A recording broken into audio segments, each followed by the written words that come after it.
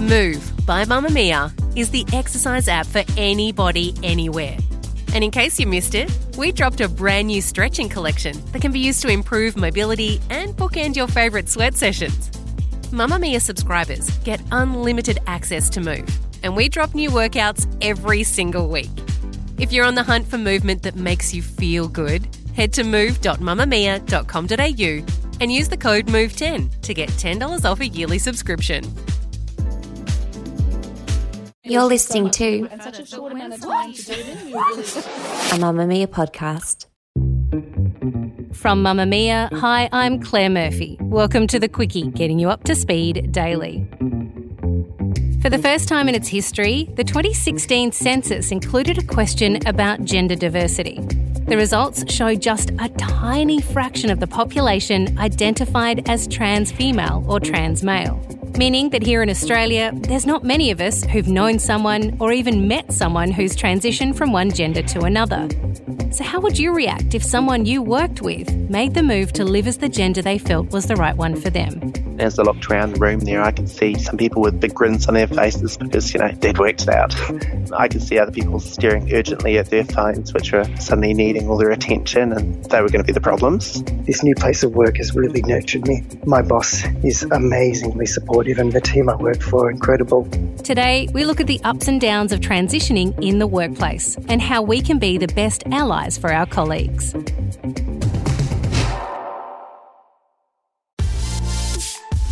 Mamamia subscribers, you've been asking and we've been listening. Now you can get all of your exclusive subscriber audio on Apple Podcasts. That includes everything from bonus episodes of your favourite pods to exclusive segments to all of our audio series. To link your Mamamia subscription to Apple Podcasts, open the Mamamia Out Loud page in your Apple Podcasts app and follow the prompts, or head to help.mamamia.com.au.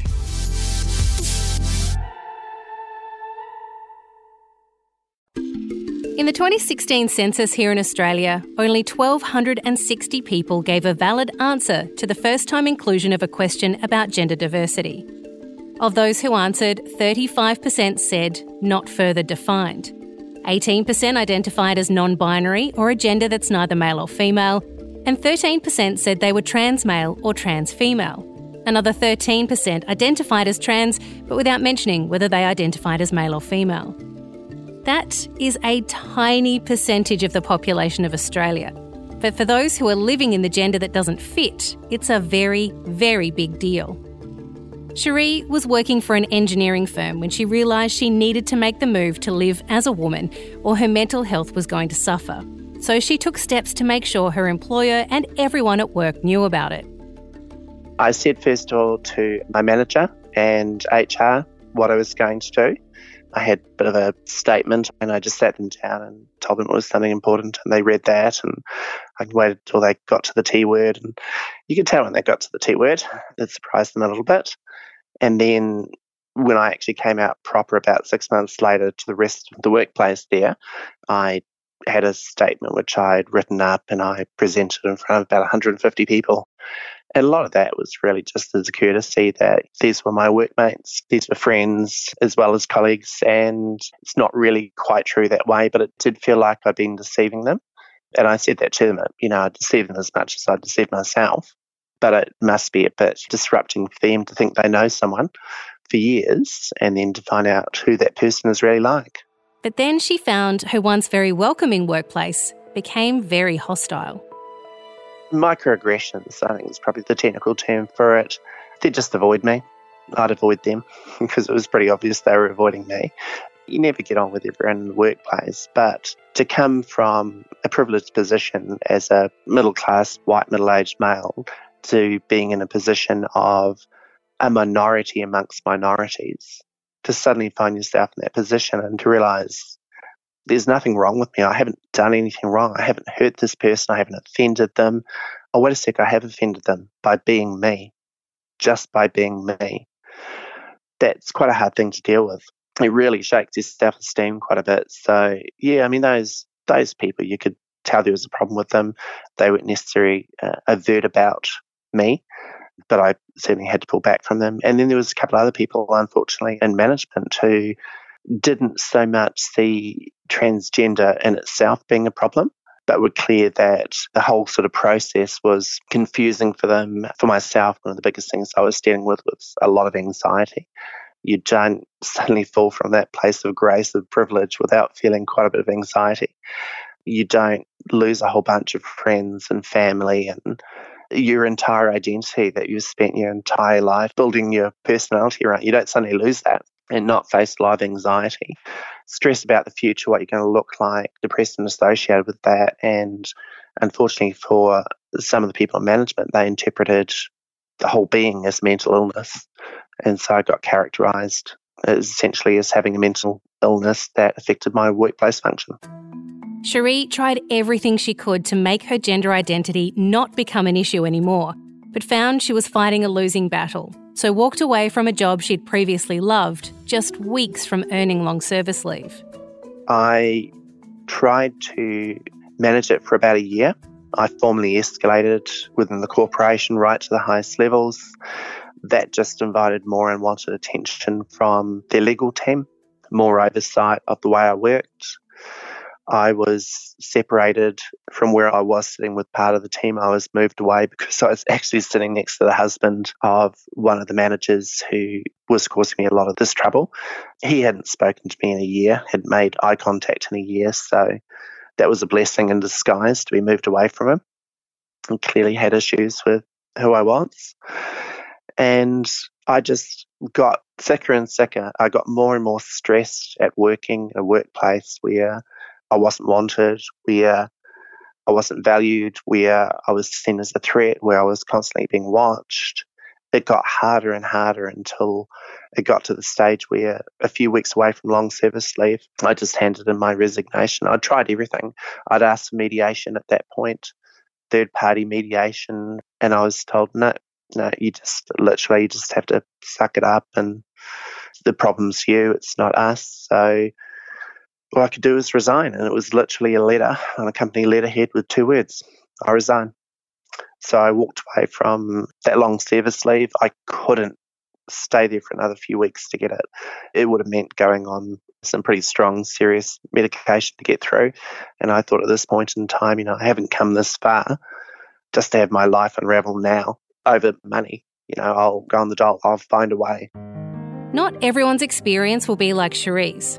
Belinda was about a year into her transition when she decided to start her new job.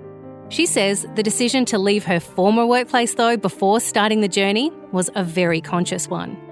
I had done some research and I looked into my heart as well and the climate of where I was working, and felt that it would be really difficult, not just for me, but for all the staff to adapt to the idea of me changing gender, pronouns and name during my employment.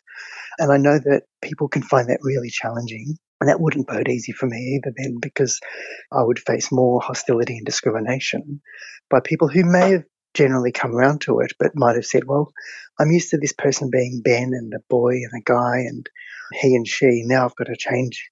And wondering, does that mean my personality changes and all that? So obviously it doesn't, but I really felt that it would be easier to start afresh in a new job. She says despite being in a supportive workplace, there are issues that do arise, but that she has come up with a plan to handle it. One of them is voice. So it's not the biggest issue on earth, but it can cause transgender people a lot of anxiety to make phone calls for a business purpose, particularly to people who they haven't met yet, who may not know what they look like or may not know what gender they're trying to present as. And if your voice doesn't align with the gender you want to present as, it can cause anxiety. There's nothing worse than ending a call and someone saying, well, thanks for your time, sir. Or they say, who am I talking to, Mr. someone? And you have to correct them and say, no, I'm Belinda. It's very anxiety causing. So voice is a real concern. Whenever I make calls at work, I just grit my teeth and pray that I'll be representing my gender properly. What I do is when I call someone, I say, hi, this is Belinda here, and I pause. What it does is it gives the person a reference point about what gender they're expecting to hear, even if the sound of the voice doesn't align properly. So I built up that expectation from the beginning, and it seems to work, but not always. Another issue is bathrooms. Now, bathrooms are an issue anyway in public spaces. There's always the anxiety of going to a bathroom and being stared at or yelled at or facing hostility by non-transgender women who may feel that you shouldn't be in their space. So my policy, of course, is go in, do your business and get out. Don't make eye contact or anything. But workplaces are a bit different because you're facing those same people every day. So if there's someone that you feel may be hostile towards you, you can be anxious going into a workplace bathroom for women and not being sure whether that person's going to be in there and say something to you. So how do you make yourself a good ally for someone who's transitioning in your workplace? Belinda says there are questions you don't ask and questions you do, remembering that everyone is different and may not be okay with the same things. And it does depend on how close you are to someone as to how personal a question you can ask. So asking how it feels, has it been difficult, or what are the positives about transitioning are great. But it is never your business to know what's happening in a transgender person's pants. Belinda says it's also nice if people understand that there's pressure that comes with being a very small minority. I feel like I have to be an ambassador for my kind a lot of the time. That if there is a person that hasn't really met many transgender or any transgender people, I feel like I have to be on my quote-unquote best behaviour, which means I have to smile and be nice and polite, because I think sometimes people can only deal with one form of minorityness at one time or difference. I can imagine them going home and saying, oh, I met someone today, I think she was transgender, but she was nice. So the joke in there is the word but. You sort of feel like you have to be on your best behaviour to show them that transgender people are nice. And I imagine it's, again, a bit like other minority groups who feel they haven't had much voice in the past. But they have to always be polite and nice. And sometimes that's exhausting. I don't want to be rude, but sometimes I just want to be a bit tired or grumpy in the morning and talk to my work colleagues about it and share that experience. But often I feel, until I get to really know them, I have to put on my best smile. Lisa Anise from the Diversity Council says the best steps to take are to just talk about it first. If they are your employee and you are aware that they are transitioning, the best thing to do is to sit down and say, we want to be supportive of you in this process. What can we do? And to have a dialogue and a conversation. That's the absolute best way to start, because then that assists you in working out what you need to do. And the thing is, if you've never had to contend with something like this, I would also recommend that workplaces reach out to expert organisations to get advice and support on how to manage a situation like this well. It doesn't mean you have to do anything huge. I mean, it could just be that you run one education session with team members, or you have a communication with individuals who are part of that individual's team, or that you reflect on how you've written your policies and you consider whether or not they're inclusive. So does your workplace sexual harassment policy outrightly identify people of transgender status in their policy? So things like that. Does your payroll define people by gender? A lot of organisations' payrolls do define people by gender. So is it broad enough that you can make that change? So there are things workplaces can do, but the best thing that they can start with is by talking to the individual involved, and then if they need to seek out other advice. They deserve and they are entitled to come to work to still have the same job that they were previously employed in. So for that job not to change and for opportunities not to be taken away from them just on the mere basis of the fact that they have transitioned or are contemplating transition. And likewise, they're entitled to work in a workplace where there's not unnatural intrusions on their privacy. I mean, you wouldn't ask someone who's undergoing IVF intrusive questions about their IVF regime, nor should anyone be intrusive about someone's medical interventions when it comes to transitioning. And people are entitled to not only that privacy, but to be treated with dignity and respect. So at the end of the day, my suggestion to that person is if they are struggling and if they're not receiving that they get advice on what they can do about it. And if they are making decisions about employment, to seek out employers who are supportive of transgender individuals, because there are employers that have gone out very publicly with pride campaigns, especially during same-sex marriage debate, making it very clear the sorts of values they have as a workplace and the sort of behaviour they will and that they won't tolerate. So seek those employers out would be my other advice. And you know that old saying, one door closes, another door opens? For Cherie, who faced such a toxic work environment as soon as she started her transition, well, she's found her light at the end of her career tunnel. I started doing some part-time work just from home. And then other clients came to me and said, we want some work done. We hear not at that company anymore. Can you do the work? And I said, well, yeah, I can. I can do it myself. You can't get it done through the company because I'm not there. And I was the person that did the work, but I could do it for you. So I had a friend support me with her partner, and we came up with a brand name. We came up with a logo. Friend's partner even put a website together for me. And I started literally operating out of home office. And probably August had my 3rd anniversary for my business. These are the experiences of 2 transgender women. So the experience for a transgender man would be different again, as it would be for another trans woman working in a different industry. The only thing we can do for all of these people going through the process is to be respectful, be kind, and remember, they're still the same person, just better.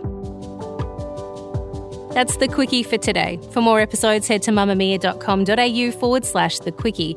But if you're a parent of a tiny human and you want to find out how those in the very same boat are handling the situation, why not head over and download This Glorious Mess? Lee Campbell and Tegan Natoli get into some real talk about parenting, like Tegan admitting she has a live-in nanny and then having to go on the defence for those who judged her for it. Look, apparently it's not as glamorous as it seems, but you can find out for yourself when you check out This Glorious Mess, Little Kids, in your podcast app today.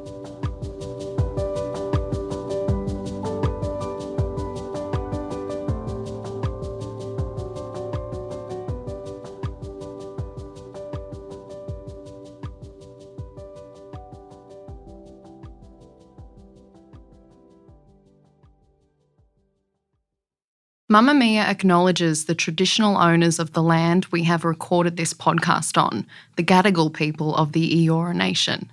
We pay our respects to their elders, past and present, and extend that respect to all Aboriginal and Torres Strait Islander cultures.